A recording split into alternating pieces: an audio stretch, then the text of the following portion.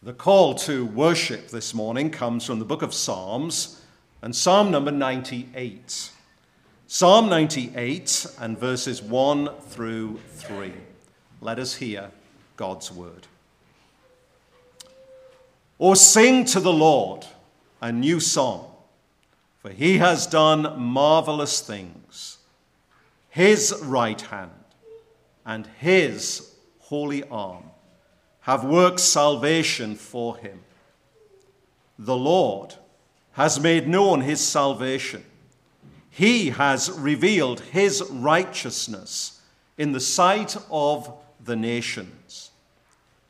He has remembered his steadfast love and faithfulness to the house of Israel.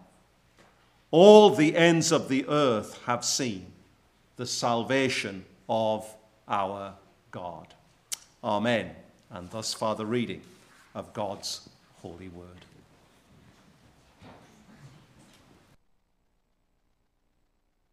With joy in our hearts, let us now return praise to God as we join in singing hymn number 15.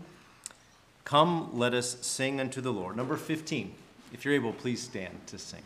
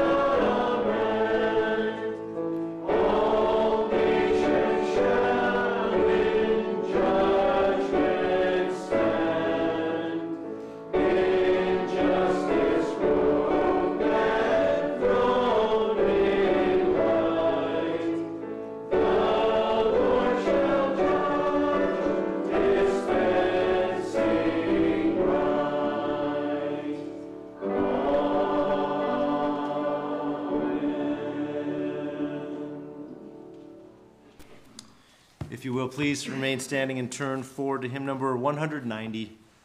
Glory be to Jesus. 190.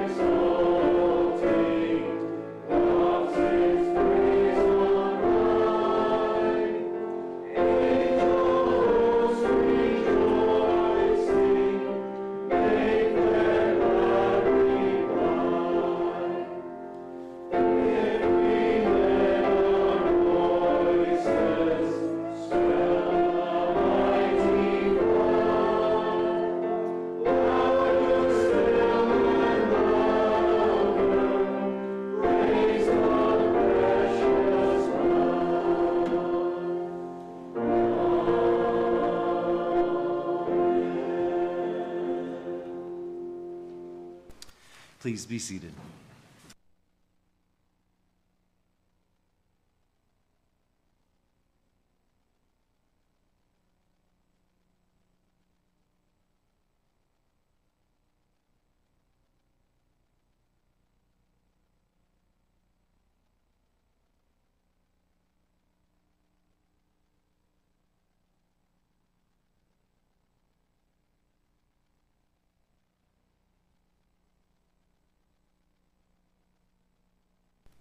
And now let us come to God in prayer. Let us all pray.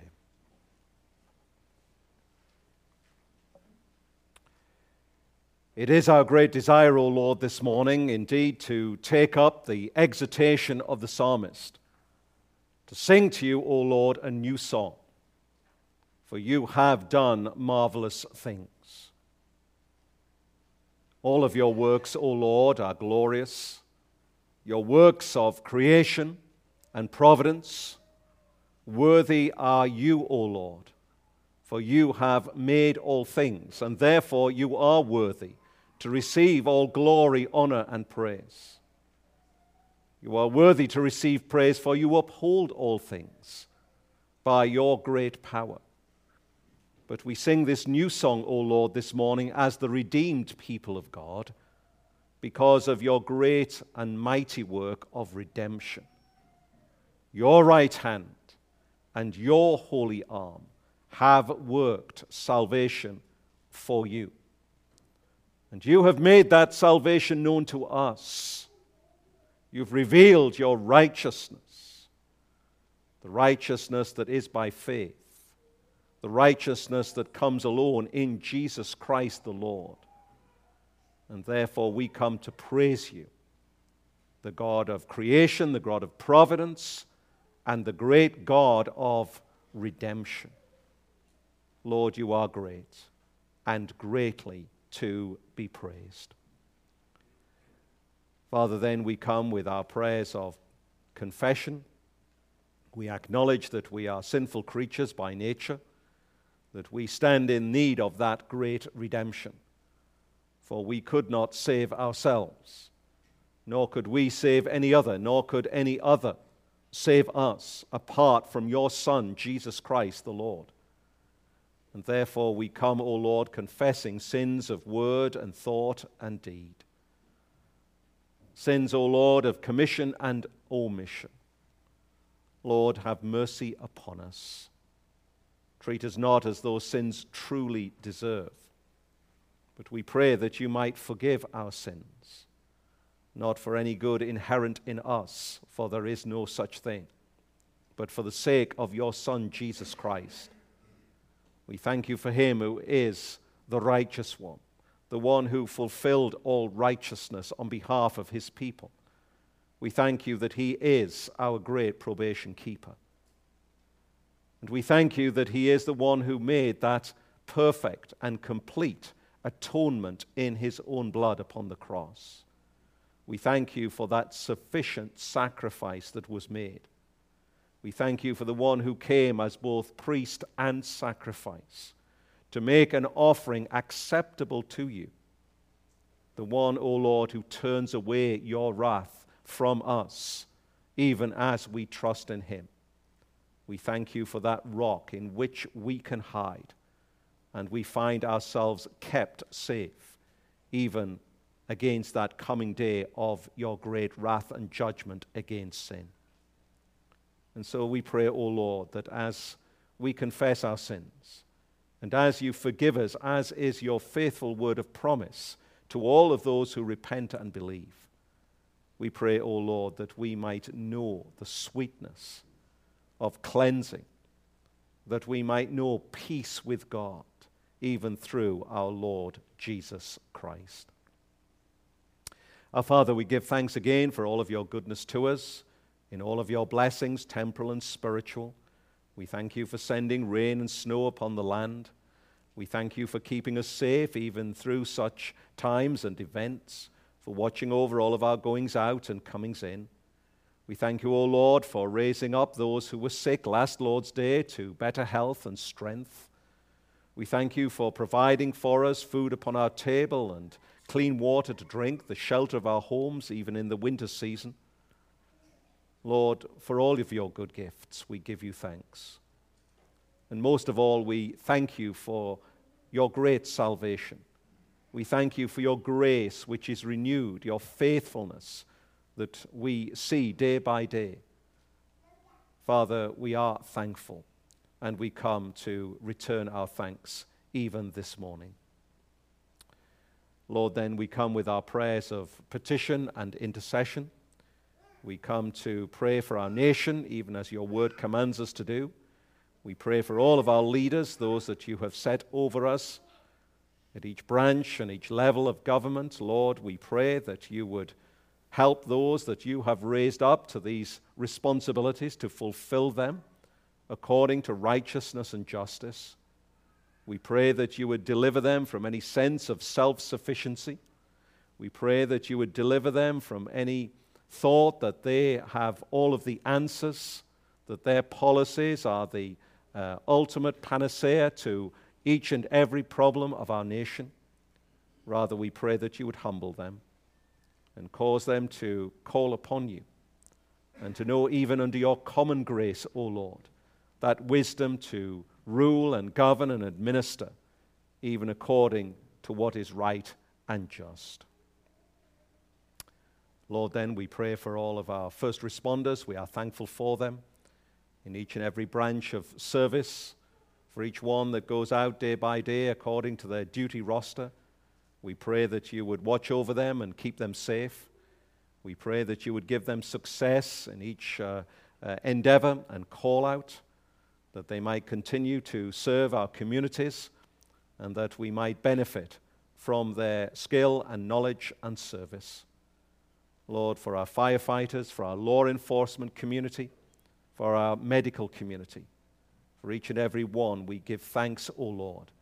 And we give thanks for the great gifts and abilities that you have given to men and women, even to serve in these ways for the great benefit of our society. Lord, then we come to pray for our own needs here as a congregation. Again, we give you thanks for hearing our prayers, for raising up those who have been sick. for continuing to minister your comfort and peace to those who are bereaved.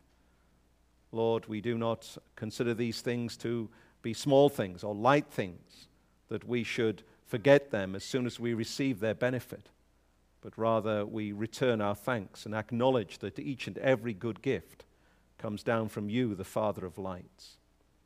But yet we continue to be in need, O Lord, and so we come with our own petitions for our own needs here this morning. We remember those who are away from us. We thank you for taking those who were traveling this past week to their destination. We pray that you would bless them in their visit and that you would return them safely to us. We think of those, O Lord, who may be prevented from coming to the building this morning by the weather and the elements. We pray that you would help them, perhaps even as they watch on through the live stream. We pray, O Lord, that you would make the hearing of your word a blessing to their souls. We ask that you would watch over them. We think of those who continue to be sick, whether with short-term or longer-term health concerns. You know all of the details, O Lord. We pray that you might show mercy. We continue to pray for Charlotte and ask that you would continue to sustain her. We thank you for the good reports of recent days and the improvement in the stability of her health. We pray that that might be maintained, O Lord, day by day, and that you would be pleased in your good will to provide a heart for her. Lord, these things are in your hands. We are painfully conscious of that, O Lord. It is not in our ability, O Lord, so to make this come about. But Lord, we petition you, and we ask that you would hear our prayers, and that you would be pleased, O Lord, to provide what she needs. In the meantime, O Lord, we pray that you would sustain Mark and Nicole and the rest of the family. Lord, grant them patience and forbearance and endurance, we pray, even through this time of waiting. Grant them to rest in you, O Lord, and to know that you are a God who can be trusted, who can be relied upon, O Lord. Grant them your comfort even today. And so, Father, we commend all of these things to you, all of those needs that we have, those mentioned, those left unmentioned, those known, those unknown to many, O Lord, perhaps even known only to ourselves, perhaps even not known to us, but you know what we need, O Lord. Grant again that you would be the God of all sufficient grace to us this morning. Father, we are thankful for the anticipation of receiving our brother Brandon and sister Emma into our membership later this morning. We pray that you would make that a blessing to them and that they might be a blessing to us. We are thankful, O Lord, for the work of God in each and every saint. And we pray, O Lord, that as we formalize that joining together in the bonds of fellowship in this local church, we pray that we might be blessed together, even as we walk in your ways. And so, Father, bless us, we pray. Bless us even as we come to the reading of your word. We ask in Christ's name. Amen. The consecutive reading of God's word in the New Testament, we turn again this morning to the Gospel of Luke and chapter 5. Luke's Gospel, chapter 5, this morning commencing to read at verse 17 and reading through verse 32. So Luke's Gospel, chapter 5, commencing to read at verse 17 and reading through verse 32. Would you please rise, if you are able, for the reading of God's holy word. Luke 5 at verse 17. On one of those days, as he, that is Jesus, was teaching, Pharisees and teachers of the law were sitting there, who had come from every village of Galilee and Judea and from Jerusalem. And the power of the Lord was with him to heal. And behold, Some men were bringing on a bed a man who was paralyzed, and they were seeking to bring him in and lay him before Jesus. But finding no way to bring him in because of the crowd, they went up on the roof and let him down with his bed through the tiles into the midst before Jesus. And when he saw their faith, he said, "Man, your sins are forgiven you." And the scribes and the Pharisees began to question, saying, "Who is this who speaks blasphemies? Who can forgive sins but God alone?" When Jesus perceived their thoughts, he answered them, "Why do you question in your hearts? Which is easier to say, 'Your sins are forgiven you,' or to say, 'Rise and walk'? But that you may know that the Son of Man has authority on earth to forgive sins," he said to the man who was paralyzed, "I say to you, rise, pick up your bed, and go home." And immediately he rose up before them and picked up what he had been laying on and went home, glorifying God. And amazement seized them all. And they glorified God and were filled with awe, saying, "We have seen extraordinary things today." After this, he went out and saw a tax collector named Levi sitting at the tax booth. And he said to him, "Follow me." And leaving everything, he rose and followed him. And Levi made him a great feast in his house, and there was a large company of tax collectors and others reclining at table with them. And the Pharisees and their scribes grumbled at his disciples, saying, "Why do you eat and drink with tax collectors and sinners?" And Jesus answered them, "Those who are well have no need of a physician, but those who are sick. I have not come to call the righteous, but sinners to repentance." Amen. And so far, God's holy word. Please be seated.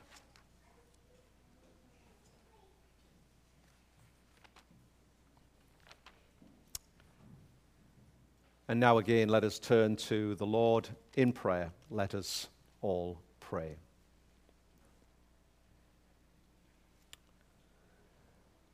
Our Father in heaven, as we would come to your holy word again this morning to hear it proclaimed, we ask that you would help us.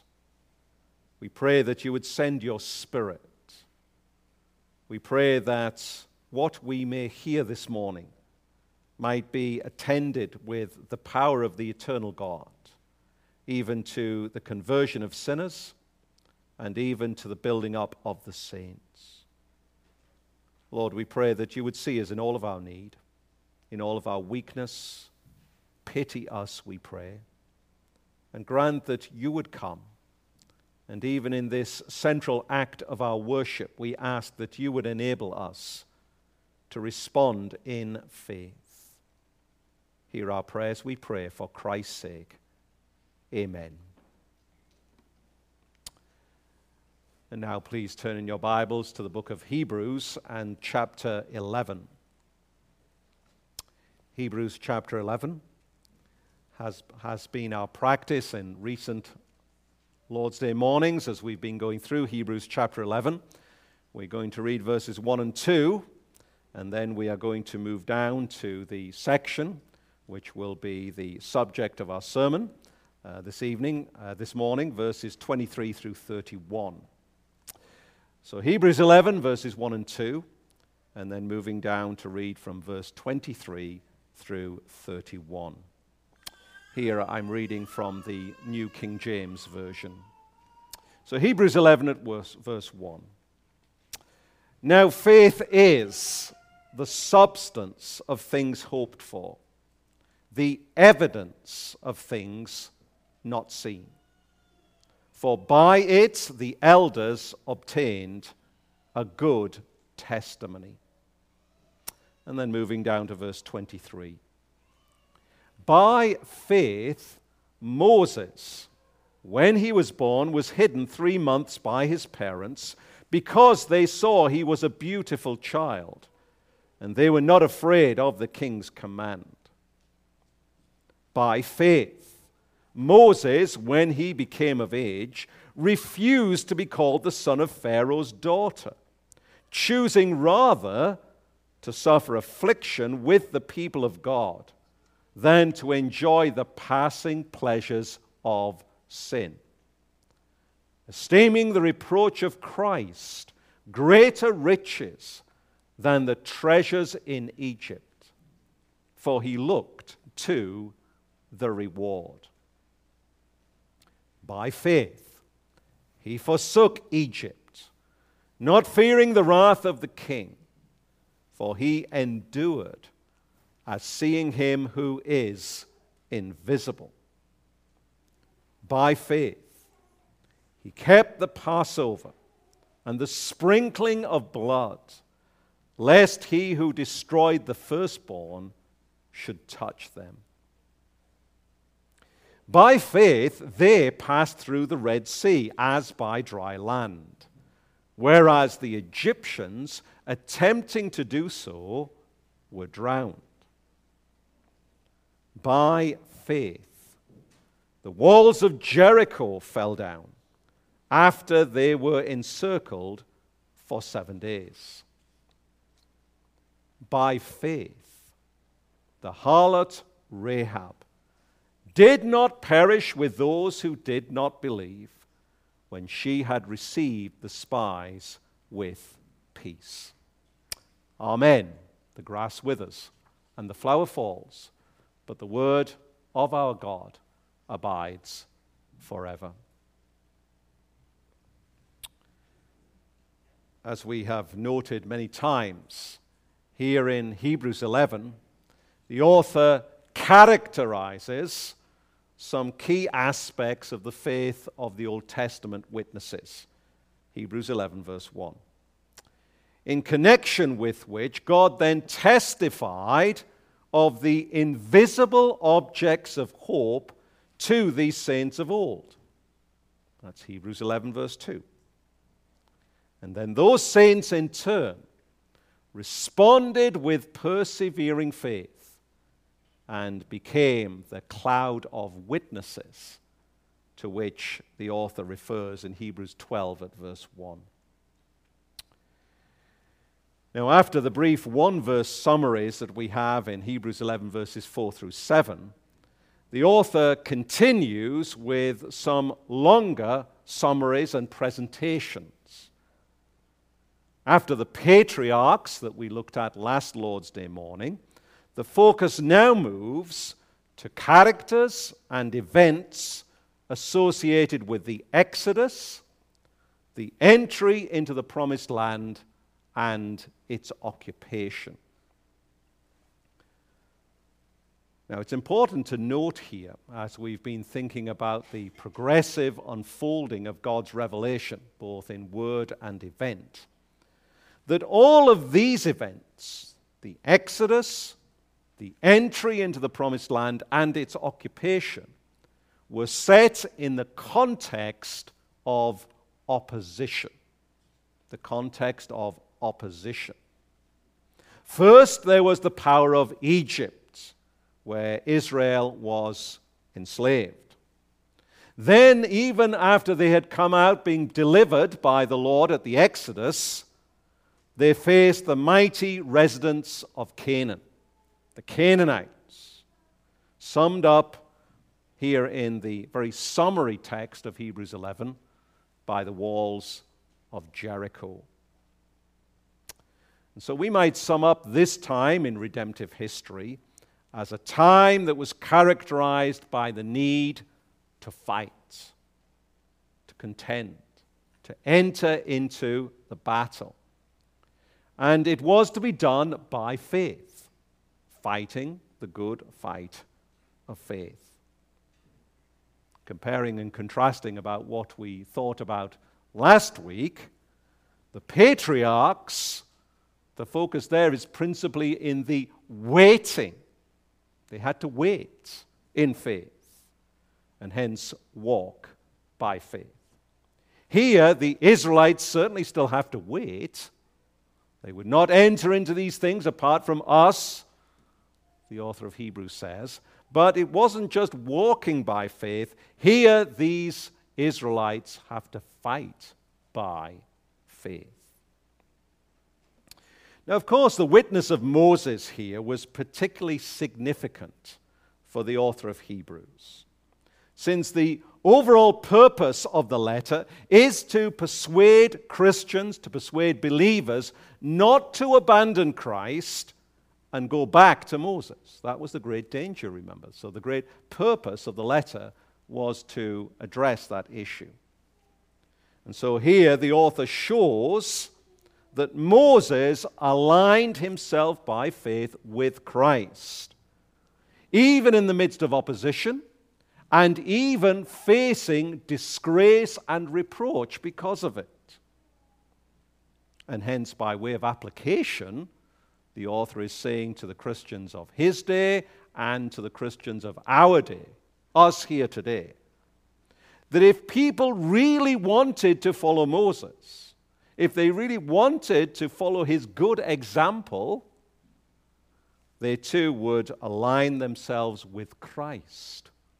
Not just with Moses as Moses, but with Christ, even facing opposition, even facing reproach, disgrace, and those kinds of things.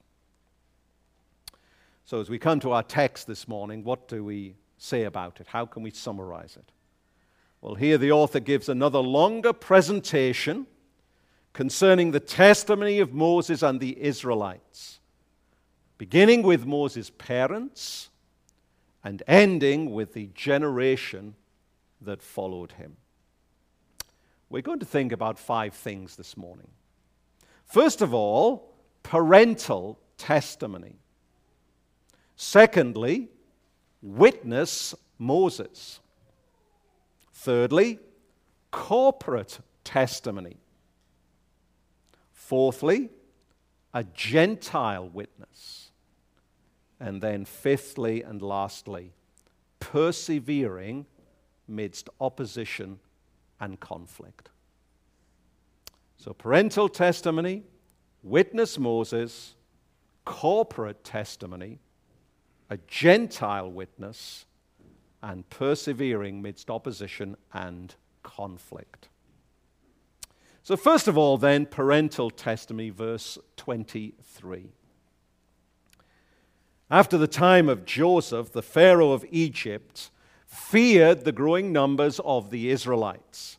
And so he decreed that all the Hebrew baby boys were to be killed at birth.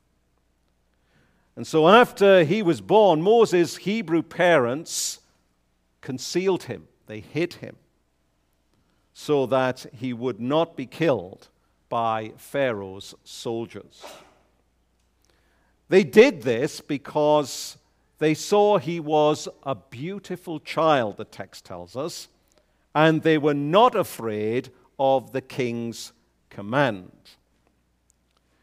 Now, this reference to him being a beautiful child probably does not simply refer to outward appearance, as may occur to us. We often read these things simply with regard to outward things.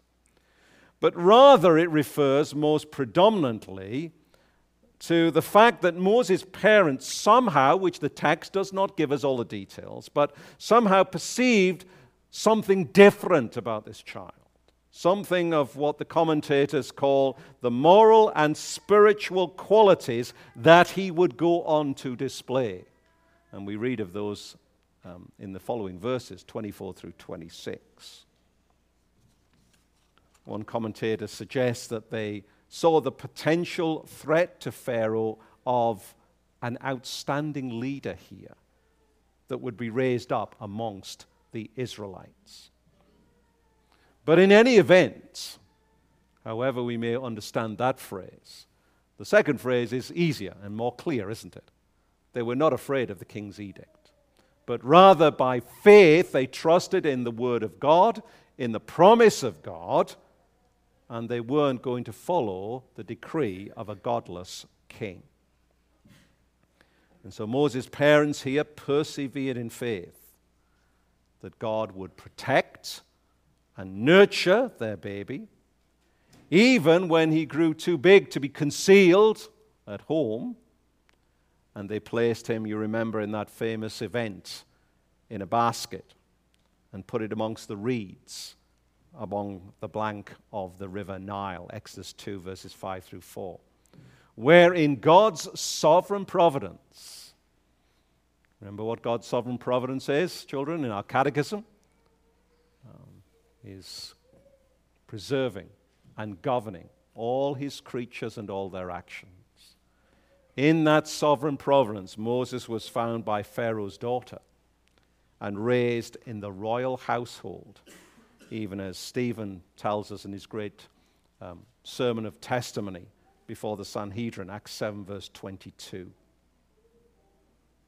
Now, we saw last week how God's testimony came to the patriarchs, to the fathers, through word and event.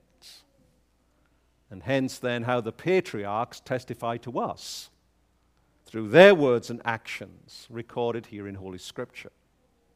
Well, we see the same thing again here with Moses' parents, particularly with regard to their actions here.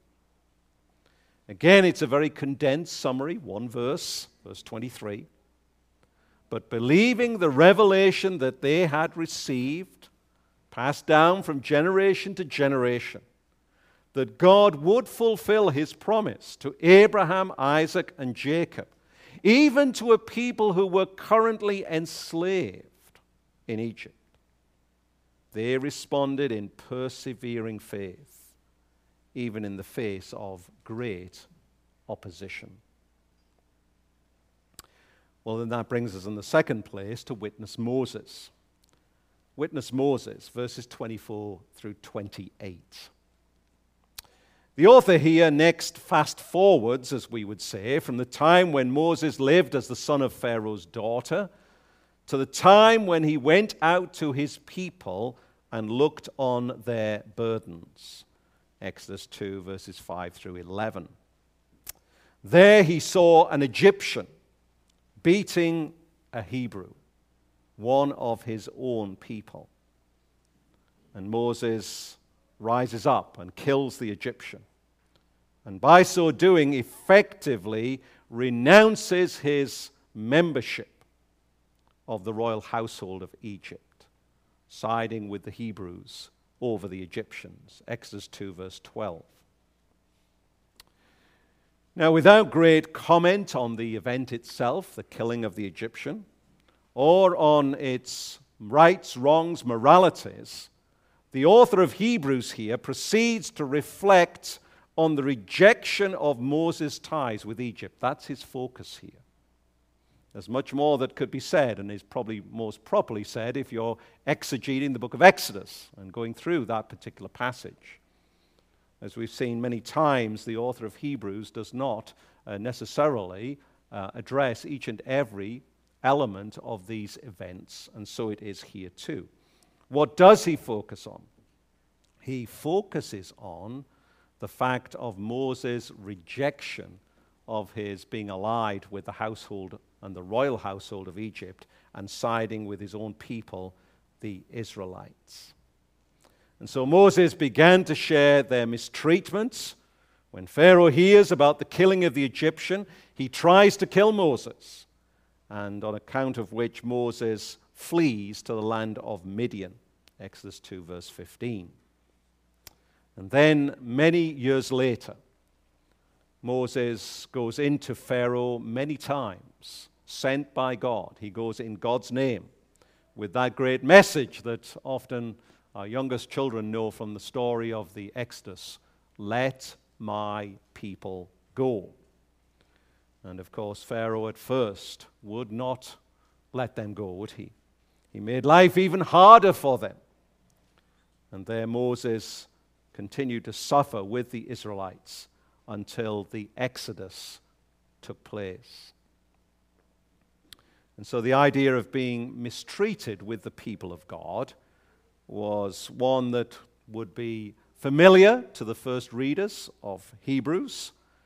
They would be able to identify with it, as we would say, because of their own circumstances, not identical to being enslaved in Egypt, but facing difficulty and opposition and some measure of persecution, as we have noted many times as we've gone through the book of Hebrews, and likely, and this is the reason the author warns them of this, that it was going to intensify and increase in the near future.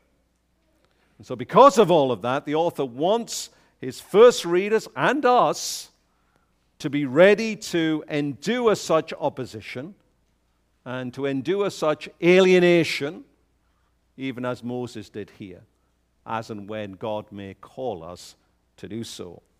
Certainly for the first readers, he's mentioned that, chapter 10, verses 35 through 39. He'll mention it again, chapter 12, verses 1 through 15, chapter 13, 12 through 14. Predominant theme in the book of Hebrews is being mistreated, enduring persecution for the sake of Christ, and identifying and joining with and standing alongside those who so suffer for Christ's sake. Now, the author here further clarifies that Moses chose to identify with the people of God rather than to enjoy the fleeting pleasures of sin. Verse 25. Moses had many privileges as being raised as the son of the daughter of Pharaoh. He was given the greatest education of the ancient world in Egypt. He had an exalted rank as son of the royal household. And yet, in spite of all of that and all of the things that would come with it, he refused that identity and became one of those with, in the world's eyes, would said, have nothing, slave. As you know, a slave does not even own his own life in that sense of having some measure of determination of it. Of course, all lives belong to God, but in that sense of a human perspective, then the slave does not even have determination over himself. He exists to do what his master says. And in terms of the cruel masters of Egypt, that was a very difficult and painful existence. Moses chooses that rather than the great privileges and the great rank and the great wealth of Egypt. And interestingly here, how the author focuses on not these things as necessarily good gifts that can be richly enjoyed in acknowledgement to God, but as those that enable the fleeting pleasures of sin. And so that ought to be a warning to us. You may wish and desire, whoever you are here this morning, that you had so much more of this world than you presently do. In the context of this, be warned and be thankful that God may not have given you more as you desire. That might be a good thing.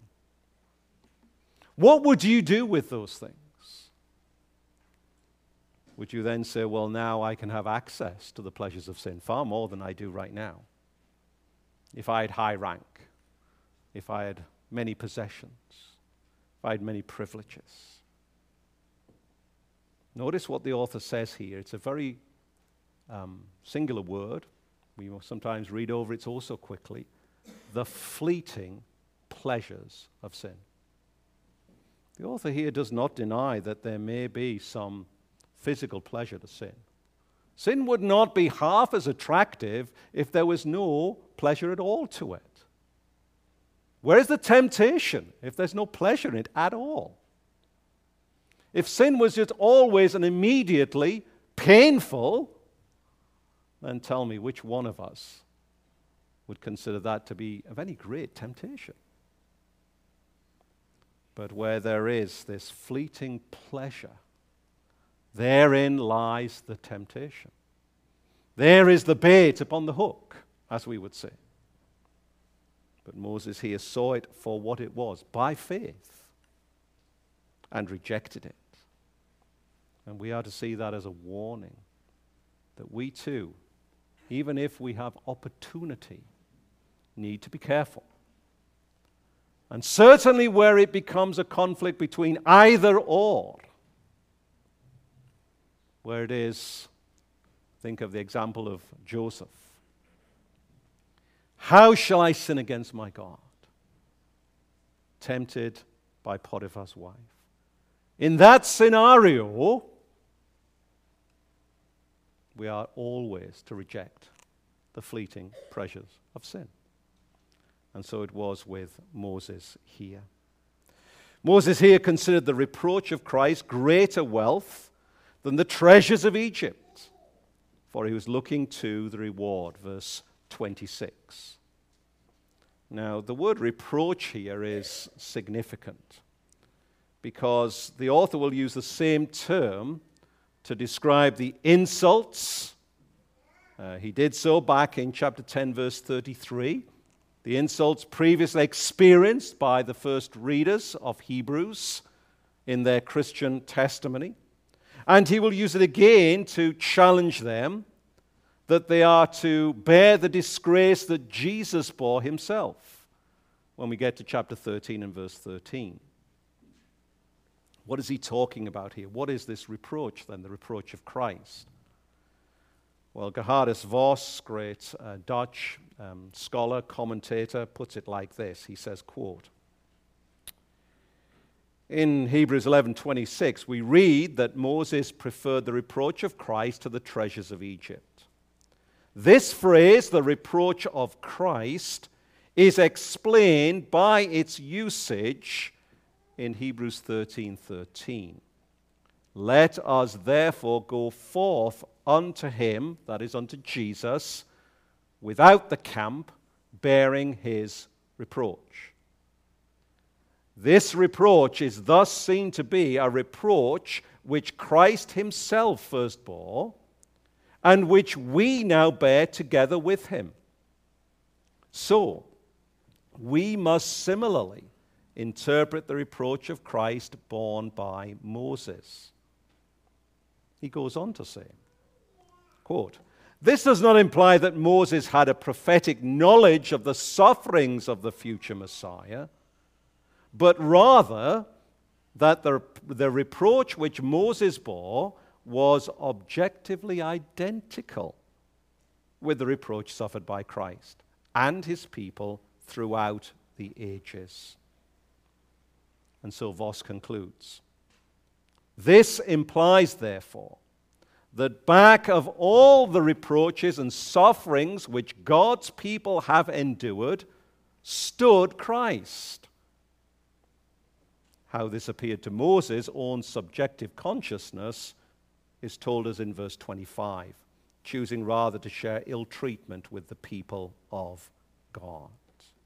End quote. You see what Voss is saying? Here there is an identification of God's people with Christ. That's why it's called the reproach of Christ.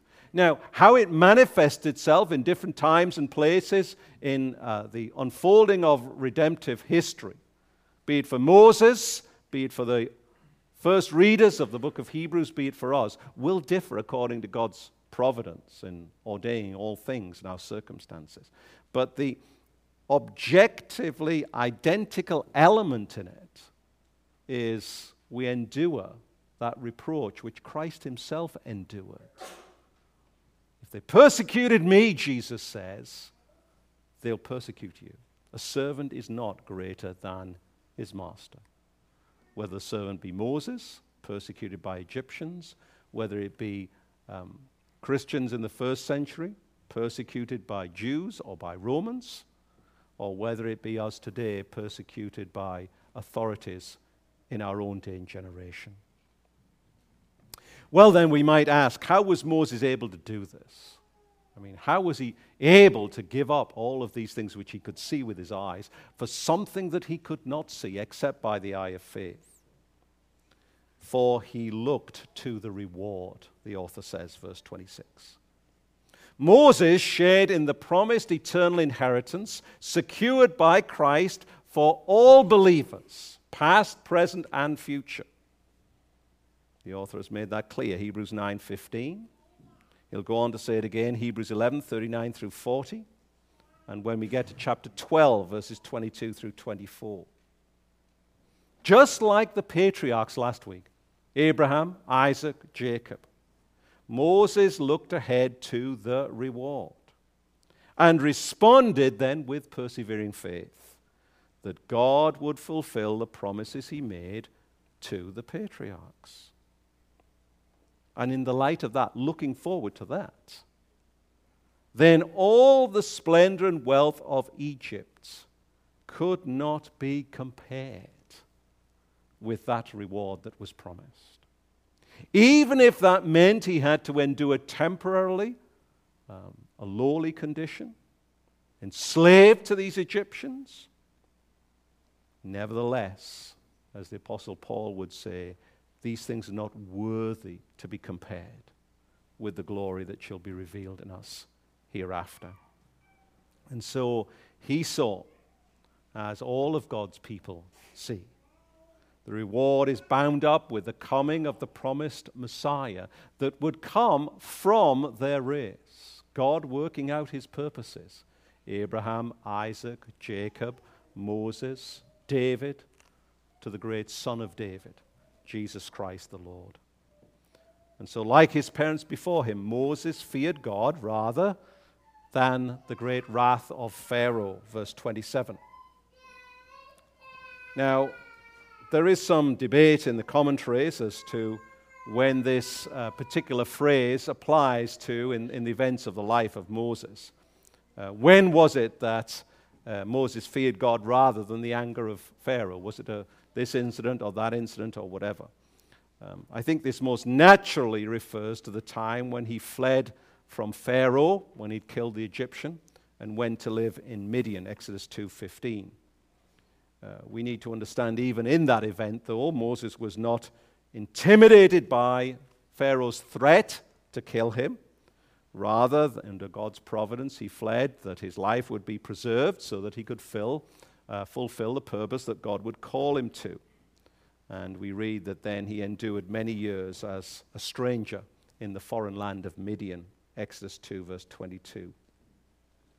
Notice here that the author of Hebrews speaks very positively about Moses' motivation in doing that. It's not critiqued that he fled. It's not pointed out as something he should not have done. Rather, he acted in faith. He did not fear Pharaoh, but he withdrew at that point for the Lord's purpose and will to unfold in the future. One commentator puts it like this. He says, quote, "The author of Hebrews speaks positively about Moses' motivation at this point. He was capable of acting without fear because he persevered as seeing him who is invisible." Verse 27. See where Moses' focus is here, even threatened by mighty Pharaoh of Egypt. He focused not on this Pharaoh that he could see, but on the great eternal God who is invisible. And he believed, even as we've read earlier in the book of Hebrews, that this God, the eternal God, is the one who rewards those who earnestly seek him. Of course, this is significant for the author of Hebrews as he's writing in his own day, as he prepares for the great exhortation that he's coming to believers, as we come to Hebrews 12, verse 2, that they have to endure. And they have to endure before they will enter into their heavenly inheritance. And they must do so by looking where? To Christ, to God, in and through Jesus Christ, the one who yet is unseen to our physical eyes, but yet the one who is seen by faith, even as we look to him ourselves as believers this morning. Notice also here that Moses testified and persevered in his faith by keeping the Passover and the sprinkling of blood, we read in verse 28. Here he obeys God's command to put the animal blood, you remember, on the door frames of their houses. They sacrificed the Passover lamb. They ate of the Passover meal, and they spread the blood upon the posts and the lintels of the doors of their houses, so that he who destroyed the firstborn should not touch them. Exodus 12 and verses 1 through 13. Here we see again, this is very condensed by the author of Hebrews. He does not treat this at great length. But the Passover meal was to be a sign to that generation of their impending deliverance. Remember, they were to eat it dressed in haste, for they were shortly to go out of Egypt. But they would be delivered not only from Egypt, but also from subsequent threat of death in the sea, when Pharaoh then pursued them, having at first let them go.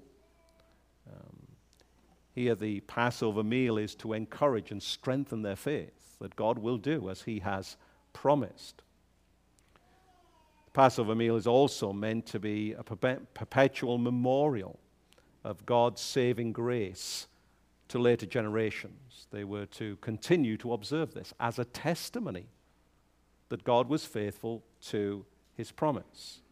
And part of the Passover is to pass that on from generation to generation. What does this thing mean? Why do we do this? Exodus 12:14 through 28. What we see here, of course, is a further progressive unfolding of the covenant of grace. That Passover is the great pointer and sign to God's deliverance, not only physically of Israelites in the time of Egyptian slavery, but ultimately, of course, to God's great deliverance of all his people, that great exodus, as Jesus speaks of it in the Gospels. Here we have a further unfolding of that, progressive unfolding. Remember, it's organic, it's the same kind. Even when God first revealed it, Genesis 3, conflict between seed of the woman, seed of the serpent, same kind, organic, being unfolded, but progressively expanding in its light and detail. And so, like Noah, who constructed an ark before he could see the flood judgment approaching, Moses too obeyed God and kept Passover before there was any indication of the coming judgment of the slayer of the firstborn. By faith, he not only faced the wrath of an earthly king, he did. But Moses also faced the wrath of a heavenly one. He saw by faith a greater king than Pharaoh, one who is not visible to the naked eye, for God is spirit. But he saw him as no less threatening to Israelites as to Egyptians if God's appointed way of deliverance was not observed. The slayer of the firstborn had come and would slay all firstborn except those houses where the blood was applied. Now, because we know the story, many of us, we perhaps don't often think about that. But as Moses reflected, meditated on what God had said, he realized the greatness of the great King of heaven and of his great judgment that was coming, and what it would mean if he disobeyed the one and only way that God had supplied by way of deliverance. And in the light of that, then, he obeyed, kept the Passover, even before there was any evidence of the judgment having arrived. And so he did so. He saw to it that the sacrificial blood was sprinkled on the lintels and the doorposts, even for the protection not only of himself and his household, but for all of the Israelites. Well, then that brings us in the third place, and much more briefly, to now corporate testimony of Israel, verses 29 and 30. The author of Hebrews now turns to the faith of the Israelites when they passed through the Red Sea as by dry land, whereas the Egyptians, who attempted to do the same, were drowned, as we read in verse 29. Although they were afraid when Pharaoh and his army caught up with them, you remember, they were caught, as it were, between the army and the waters of the Red Sea. Moses urged the people to stand firm, to remain persevering in their faith and see the deliverance that God would bring. Exodus 14, verse 13. Here we see a corporate testimony.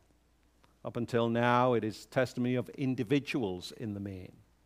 But now we see the testimony of the community of the people of God.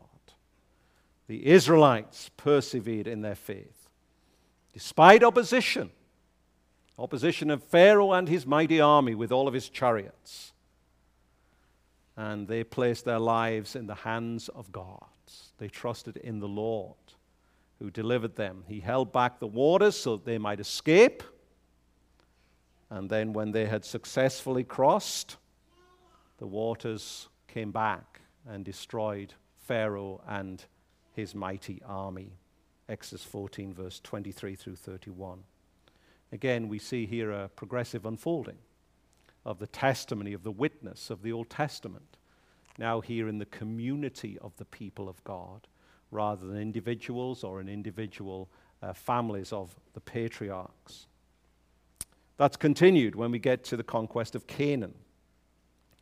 Conquest of Canaan is introduced with a brief reference to the first major battle, that which is known, I think, pretty well to everyone who knows anything about this part of the Bible, the Battle of Jericho, fought under Joshua, when, of course, the walls came tumbling down.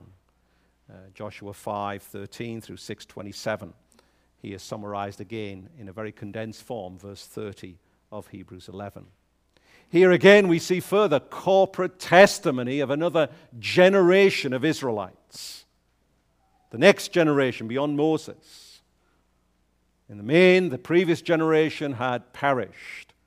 The author doesn't deal with that much here because he's already talked about that back in Hebrews chapter 6. He moves on now to the next generation. The ones who survived, you remember, Joshua and Caleb. But now a new generation had arisen.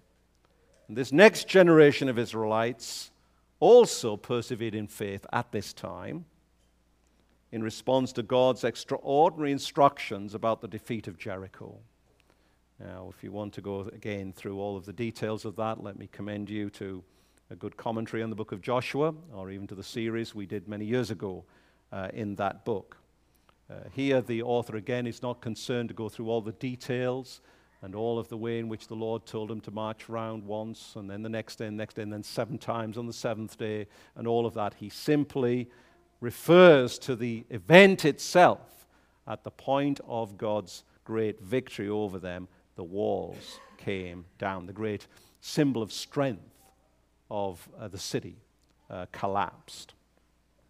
And here we see he simply points to that as this is their witness, their testimony. That though this didn't seem to make any sense to a human analysis, if you had come with foot soldiers to Jericho and said, well, how are you going to take this city? Then it would not seem a good idea simply just to walk around and then go back to camp. And it would not seem to be particularly effective against such mighty walls of defense to simply shout and they would come down. But it was by faith. They trusted in what God had said. They trusted in the invisible one. They trusted that this was part of God's plan and purpose in his whole plan of redemption that would come to the line of the Messiah, a greater Joshua, the great captain of the host of the people of God. Well, then that brings us in the fourth place to a Gentile witness. Verse 31, a Gentile witness. Rahab here is the last person to be considered in this historical sequence of Moses and the Israelites. You remember she had welcomed the spies who had been sent to Jericho by Joshua. She protected them, Joshua 2, 1 through 9.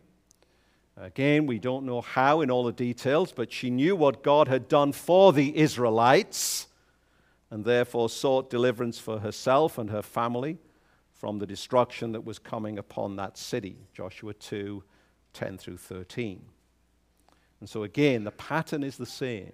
Again, the author doesn't go through all the details, but in response to the revelation that she had, she knew the Lord and what he had done. As to who God was, as to his works and ways. And so then she too persevered in faith. And so we read here, she did not perish with those who did not believe. Again, there's a further unfolding of the revelation of the covenant of grace here. Not just now to ethnic Jews, but to include Gentiles. Just one here, but Gentile nevertheless. Here Rahab's implied status as a Gentile and her reputation as a prostitute were no barrier to her being delivered along with all those who persevere in faith in God's promise. Here we see the further unfolding of God's magnificent mercy and grace, Jews and Gentiles being included in his great purpose of salvation. Wonderful to see that. Well, then that brings us in the last place this morning to persevering midst opposition and conflict. Persevering midst opposition and conflict. As I said at the beginning, the period of the Exodus and the conquest of Canaan in Israel's history was characterized by conflict. Conflict between the people of God and the unbelieving world. And so the primary challenge for the Israelite was to overcome fear and to overcome the great danger of losing hope when you have to face conflict in order to inherit the great reward. The author of Hebrews sees the responses of Moses in this context as particularly relevant to those he's addressing. Fearing oppressive rulers in the first century, those who oppose God's people, whether it's the first century or the 21st century or any other time in between, facing that opposition, fear is a natural human reaction. And we are somewhat foolish if we deny that. There may be some people who seem to have no fear of anything. That can actually be a folly if you don't recognize a genuine danger. And so it is very natural, whether it's for ancient Israelites, first century Christians, 21st century Christians, as a pure natural human response to have a sense of fear of powerful rulers who oppose God, his Christ, his gospel, and his church. But, and this is the point that the author is trying to make, that fear can be overcome. How? By telling people, just don't be afraid. Just get your mind focused. Just don't think about it. He doesn't say any of that, does he? How does he say that? Fear can be overcome by focusing on the one who Moses focused on. Who was that? The one who is invisible, the great God, the great King, whom all men are to fear, whether they be kings or paupers, and trusting in his power to grant what he has promised. What's the Exodus all about? The Exodus is all about God showing that he is a greater king than Pharaoh. That's what it's about. and showing that God comes to deliver his son Israel, and saying to Pharaoh, okay, you want to have fight and conflict, then to say this reverently, God would say, bring it on. Bring it on. For God to show that he is the great king with the great power who is able to deliver his son even from the hands of Pharaoh. And to show Pharaoh the great judgment of putting his son to death for his folly of again and again refusing, who is this God of the Israelites that I should let them go? That's what this is all about. And when we have that perspective as God's people, saying we are the people of that God, that is what delivers us from the fear of men and from the loss of hope that God will at last deliver on his promise. The related challenge then not to abandon God and his people in the midst of trial and opposition, to want to avoid mistreatment and suffering for the fleeting pleasures of sin, are in that same category then, aren't they? Like Moses, we are to be convinced about the surpassing wealth of the reward that God promises to all of those who persevere in faith. So, brother and sister, here's the question. Are you convinced of that? Are you convinced of that? The Lord is not calling you to have to flee to Midian from the wrath of a Pharaoh and be there for 40 years. He's not calling you to be identified with ancient Israelites and to then have to make bricks even without having been given straw. The circumstances will be different. But whatever they are you convinced, brother and sister in Christ, that the surpassing wealth of the great reward that God promises you, remember the description of it to the patriarchs, the heavenly country, the greatest city whose foundations and builder is God? Are you convinced of that? Like Rahab, are you certain about God's power to save? And on account of that, choose life rather than death, whatever the cost. Even to turn against everyone else in your community, in your family, if that's what it requires. To identify with the reproach of Christ, with God's people, and with the God who is able to deliver. Persevering faith would consequently enable the Israelites to endure a wait, as the patriarchs did, but also to endure conflict and warfare until the one whose coming was drawing near would be present when the time had fully come. Even when they inherited the land under Joshua, remember when we went through that series, it was never perfectly a cessation of hostility. They still had to guard borders. They still had to fight the good fight of faith. And so here what's pictured is not so much the waiting of the patriarchal period, but the waiting in the midst of conflict and war, the fight of faith, until the one comes. And then even beyond that, until he comes again. And then all warfare and conflict in the Christian life will cease. And the promise will be consummately fulfilled. With that perspective, we obtain encouragement this morning to wait. However long that may need to be. It may be lifelong for some of us. If the Lord does not return, it will be lifelong. But we are unable to do so. One modern commentator puts it like this as we wait and fight by faith. He says, what is this faith? He says this, quote, Faith is not a whistling in the dark. It's not looking for a silver lining or a happy feeling. It is neither make-believe, and you can tell now he's a modern commentator, nor virtual reality, he says. But it is courageous.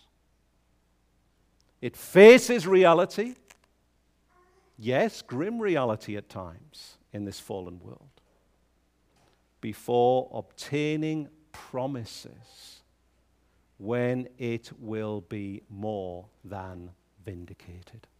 End quote. Isn't that wonderful? So often we get taken up, don't we, with the difficulties here below. And at best, we want something that's just a distraction from it for a moment. That's why so many people flee to all sorts of fleeting pleasures, don't they? To avoid the difficulties and the pains. That is not how the Christian is to respond to the life of trial, to the life of suffering, to the life of conflict, to the fight of faith. They are to fight the good fight by that persevering faith that we have here before us, pictured in Moses and the Israelites. Courageous faith by the Lord's grace. Facing reality, even grim reality at times, before we obtain the promise when it will be more than vindicated. May God grant it to each one of us. Amen. Let's pray. Father in heaven, we ask that you would indeed grant such faith to each and every one of us. We pray, O Lord, that we might turn to Christ and turn away from those fleeting pleasures of sin, whatever opportunity might be open to us this morning. We are thankful, O Lord, for the way in which you hedge us in and even close off many opportunities from us, even of which we may be unaware. But yet, O Lord, we know that there are still so many opportunities open, and how so many are lost in their sins, indulging in those pleasures, fleeting though they may be, unaware that at the last great day they will mock them in their great condemnation. Father, we pray, save each and every soul from such end and destiny this morning, and grant that we might turn to Christ, even enduring the reproach of Christ, even for his sake in this day of walking this vale of tears, but knowing that the reward is set before us, and knowing, O Lord, that that reward is ours if we are in Christ. Grant us then to persevere. Help us, we pray, for Christ's sake. Amen.